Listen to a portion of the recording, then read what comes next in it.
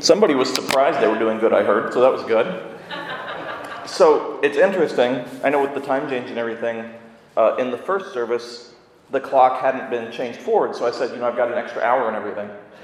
Well, Randy quickly fixed that, but I just saw that it stopped at 10:30, which means I've got infinite time. So, yeah, waiting for Randy to run over here. So yesterday was the Big Ten tournament. It wasn't a wonderful day for us, for IU, or for you guys, I guess, so us worked. But afterwards, Ohio State and Purdue and Indiana all went out to the golf course to kind of hit it and talk about everything. And if you've heard this before, it happens before, but also the joke in my first service crashed, so I'm not doing that one again. But it happens. So they were all golfing, and, they get to hole 14, and the whole Purdue team just leaves. And, Ohio State's kind of watching them, really curious and like what's happening, and Coach Holtman looks over to Woods and he's like, why are they leaving? Like, did we say something? He's like, no, they just know they can't make the Final Four. There we go. There we go. It's also historically accurate if you check. So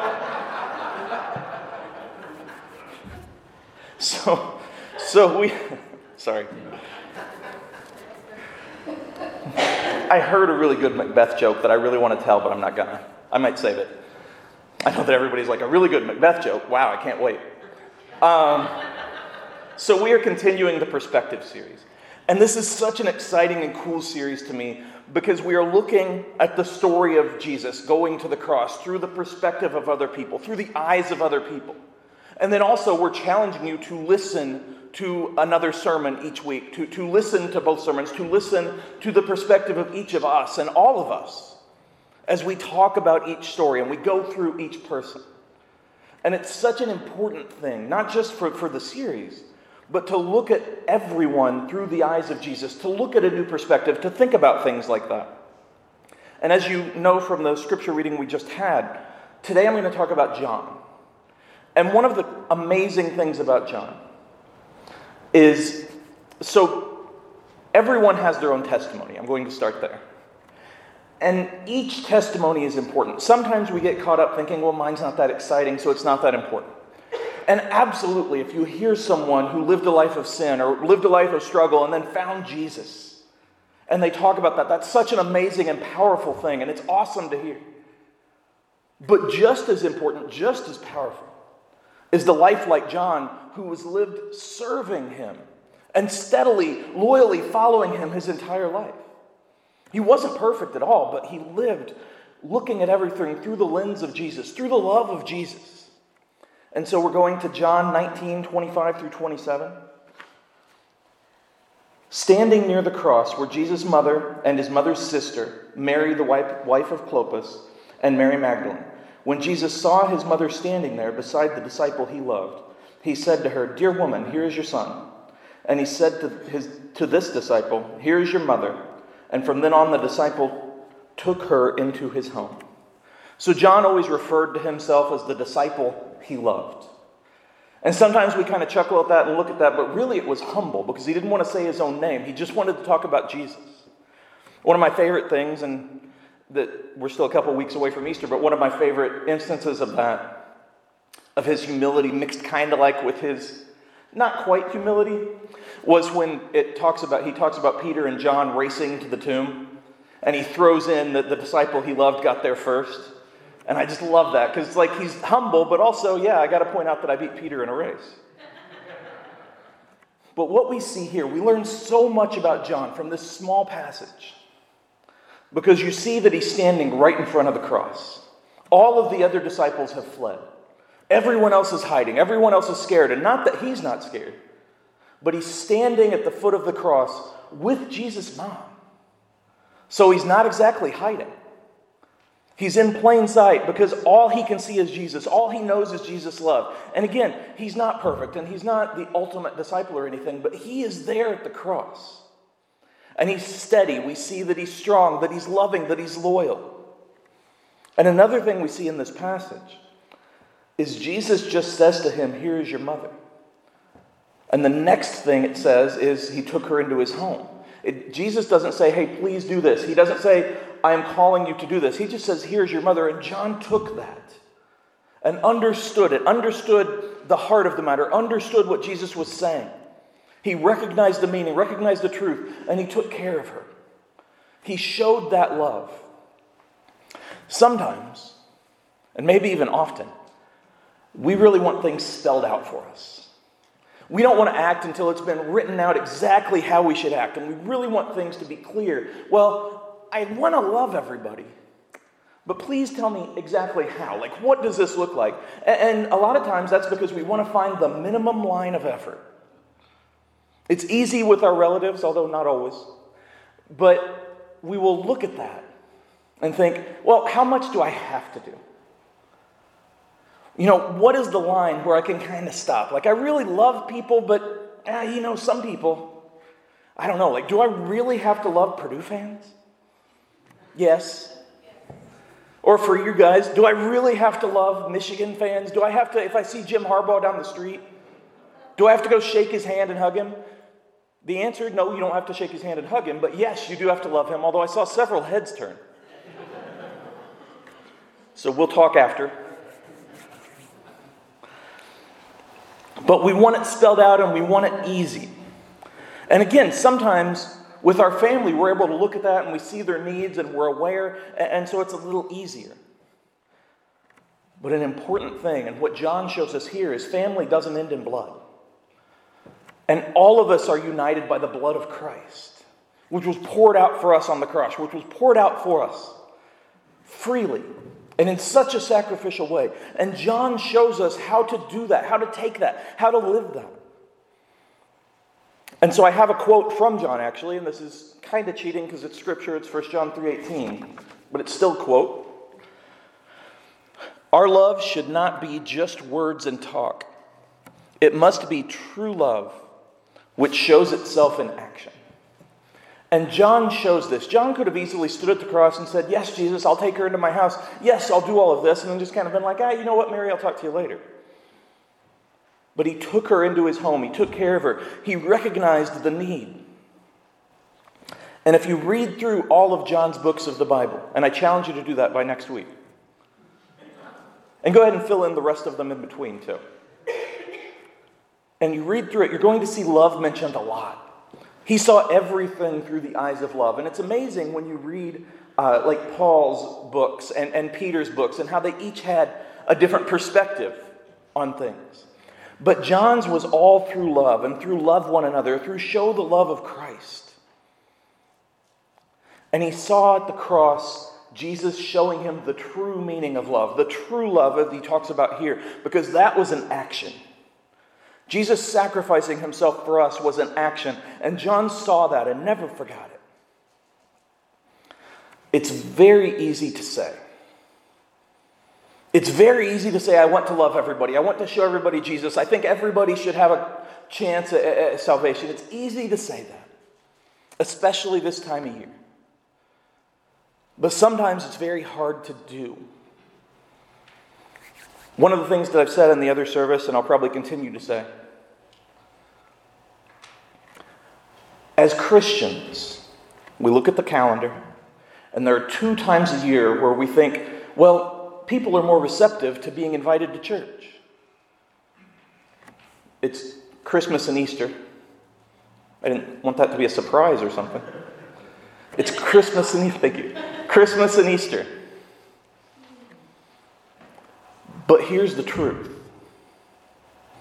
The truth isn't necessarily that the world is more receptive at those times. The truth is that we act more like Christ at those times. That we show the love of Him more at Easter time because we're thinking about the glory of Easter and the victory of Easter. And so we're out there showing it. And at Christmas time, we show it because we're ready for just celebrating His birth, celebrating His life. But it's got to be more than just that time of year. It has to be all the time. Going back to, so I used to watch this sitcom called King of Queens. And I didn't just take a hard right turn. I have a point, I promise. And in this episode that I think of whenever I talk about love, Doug and Carrie, that's the husband and wife, and Carrie wanted Doug to do something very sweet, and so she said, hey, I want you to be spontaneous and do something very sweet. Now here's the thing, when you're told to do something spontaneous, everything you do is because you were told that, so nothing is spontaneous. There are a lot of husbands nodding right now, guys. I don't know what to do with that. I just saw a lot of wives look over to see if their husbands were nodding, so that was kind of fun. But throughout the episode, he kept trying to do things, but she's like, yeah, but you did this because I said, and it was rough and it was difficult, but it's a sitcom, so there was a laugh track. But at the end, they're just sitting there watching TV and eating Chinese food. And she gets a little food in her teeth. And he reaches over and helps her with it. Doesn't ask her, doesn't tell her. And she smiles because she realizes that he's showing his love for her. Because love is an action, and it's not just words. It's not just talking about it. There are so many ways to go with John to show this. To talk about his perspective. We could talk about when he was called. We could talk about any of his books. But as someone who truly loves Revelation, I want to go to show how steady John was throughout his life, how firm John was throughout his life.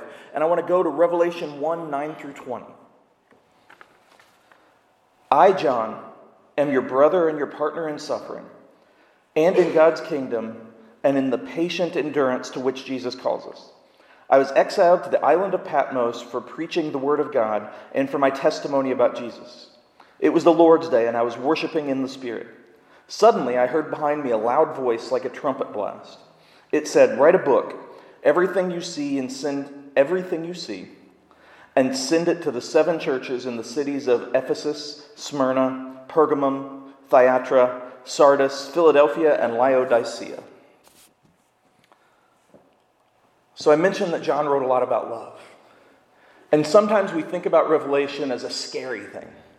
And we think about all the signs and everything that we've heard, but it is truly about love. It is about the fact that God loves us so much. He has a perfect plan for us that encompasses all of time. And so Revelation is a victory, exciting, hopeful book. And for John to be called to write this is an amazing thing because he was the last one living. He watched all of his other disciple friends, his brothers, die.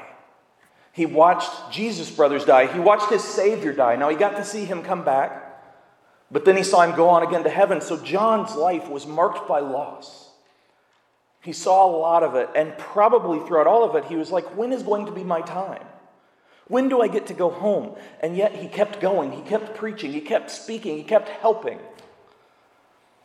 And he did it so much that he got thrown into exile, which Patmos is essentially like the Alcatraz of Rome.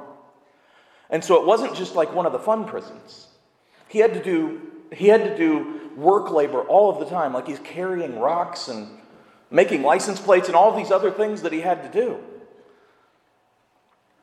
And it would have been so easy for him to just shut down and be like, you know what? I've seen so much loss and I just want to see Jesus. I'm just going to give up. But he kept going. And even in exile, he was a missionary to those prisoners. Even with all of the suffering, all of the struggling, even with the forced labor, even being in his 90s. Because this isn't young John in prison. This is 60 years after he was with Jesus. Even then, he was living out Christ's love, doing everything he could to show him, even waiting and hoping for the day that he would go home. And I want you to think about that. Imagine that. Imagine being 90. Some of you don't have to. Imagine being 90 and being forced to work and losing everyone you've ever loved, but still showing the love of Christ every single day. It's such an amazing thing, and he's given this honor of writing out what's going to happen, writing out the ultimate plan. And he'd been blessed to see Jesus return from death, but again, to see him go again, to see his friends die, to see all of this, just over and over again, he had to be thinking, when can I join them? And as I said, this is about 60 years later, and he hears this voice. Now, I know for me, sometimes I'll be at home or just walking around, and I'll hear kind of my name said. Like, I'll hear like this voice. Does anybody else ever hear like your name or something? Okay, good, because for a second there I thought I was crazy. But I'll hear a voice or something. And you know it's just like an echo, or it's your mind or whatever. But so John hears this voice. And he'd been in constant contact with Jesus, I'm sure, through prayer, but he'd not heard that voice audibly for a really long time. And so he hears this voice, and it had to tickle something in his mind. And he's like, what is happening? Could this be? What is happening? And he's called by the voice to write letters to 7 churches in 7 cities.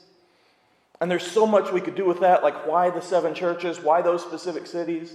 And there's lots of theories that they're in kind of a circle. They also are like the postal districts. Paul actually wrote letters to 7 different churches, so 7 obviously comes back again and again. But the point is, through all of the suffering, all of the loss, he hears Jesus' voice. And I have a quote from C.S. Lewis. I know, it's shocking that I'd use him. It takes courage to live through suffering, and it takes honesty to observe it. It took amazing courage for John to stand at the foot of the cross. It took courage to continue on as everyone around him died. It took courage to continue on as he's thrown into prison. But it took honesty for him to see the suffering of others. To not let his own suffering stop him. To continue to preach of Christ's love, even if he's losing people. To continue to show that. That is true honesty and courage. If I were to go person to person right now, 2 things would be true. Number 1, you'd never let me back here. And number 2, each person here would be able to share a time of struggle or a time of suffering, a time of tremendous pain. And they'd all be different because we all go through those times. We all go through those things. And it's so easy to shut down and look within during those times of suffering. That's what the world would say to do. Worry about your own stuff. Care about your own stuff. And it does take tremendous courage to go through that and continue. But man, we're called to do more. We're called to do what John does here. To deal with suffering and to continue preaching the word. To deal with suffering, to deal with loss, and to turn it into gain. To allow him to turn our ashes into beauty.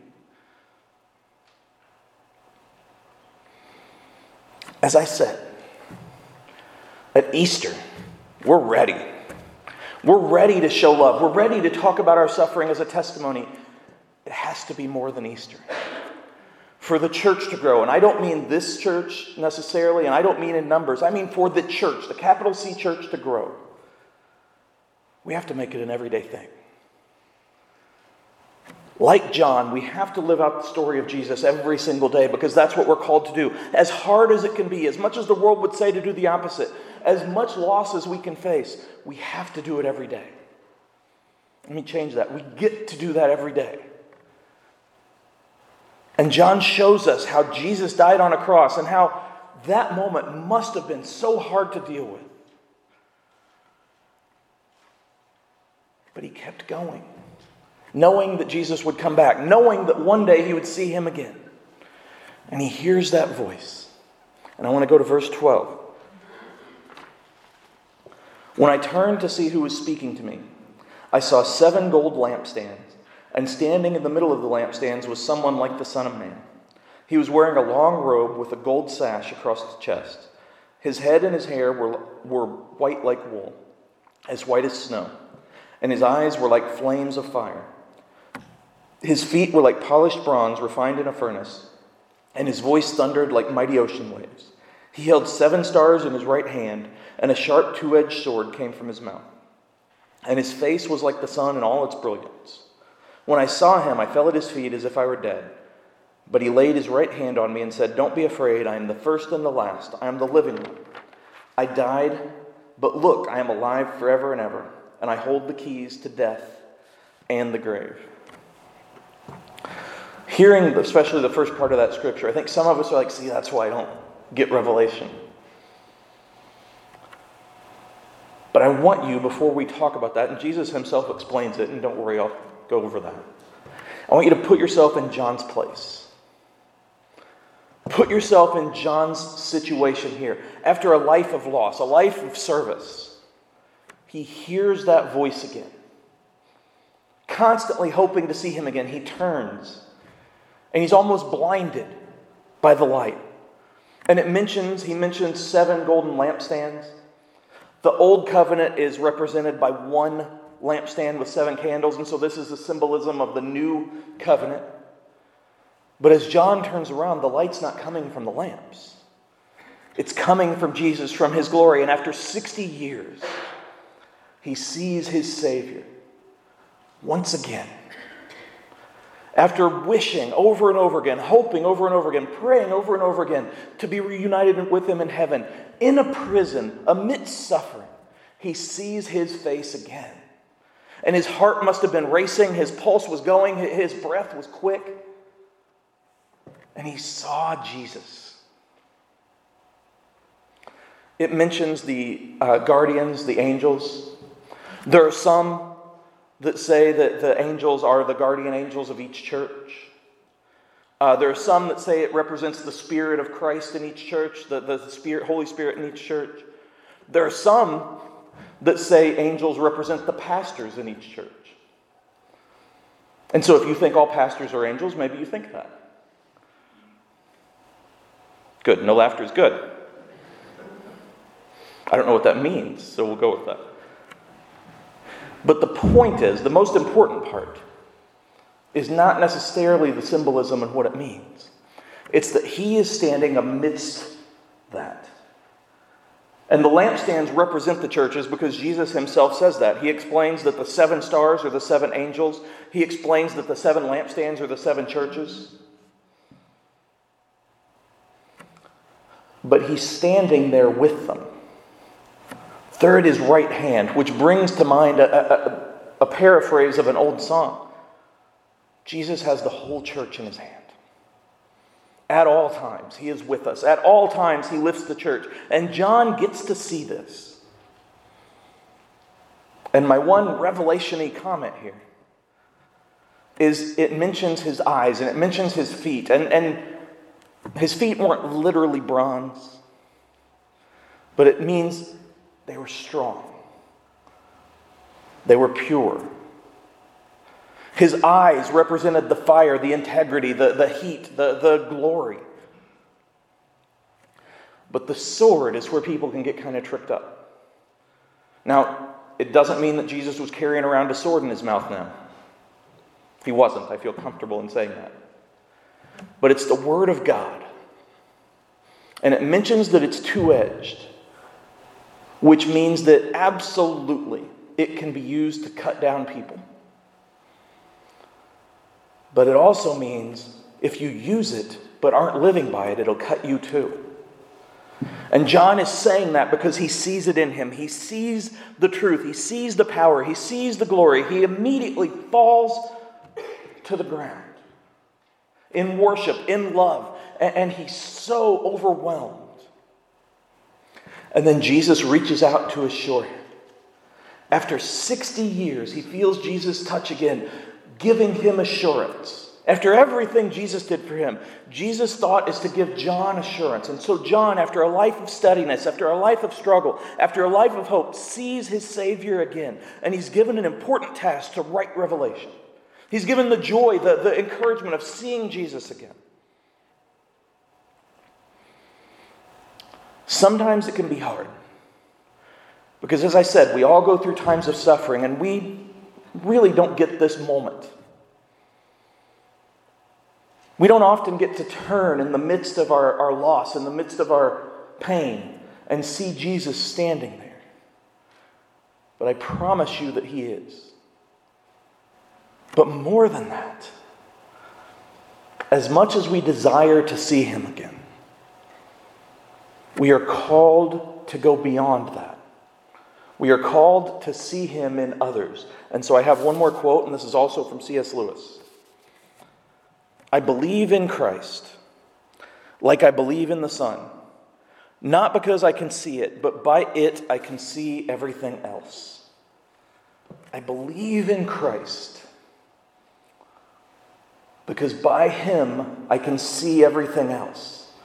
It would be awesome if when everything is breaking down and you're hurting and you're losing and things are just tough, that you turn around and see him standing there. But we are called in the midst of our suffering to see him in the suffering of others, to see his love in the look of others, to look at other people in the way he looked at them, and the way he looks at them. And at some point in our lives, we will eventually see him again, like this. And it's going to be amazing. But in the meantime, we are called to do what John did. To walk each day in his name, to preach his love, to show his love, to be like his love. And when we want to see him, to look at others and see him in them, see his work in them, see his love in them, see the potential they have that he sees. And that's what Revelation is about. That's what John's life was about. It's about the realization of that love, the ultimate victory. We are called to be different than the world. Sometimes we take that to mean, well, the world is different. And so we succeed. But we're called to go beyond that. John, even after losing everybody, even in prison, looked for Jesus everywhere. That's what we can do. We can see him in our losses. We can see him in our wins. We can see him in our suffering. We can see him in each person we meet, whether we like them or not. Because his love is with us. And just like it guided John, it also guides us. That's all I got.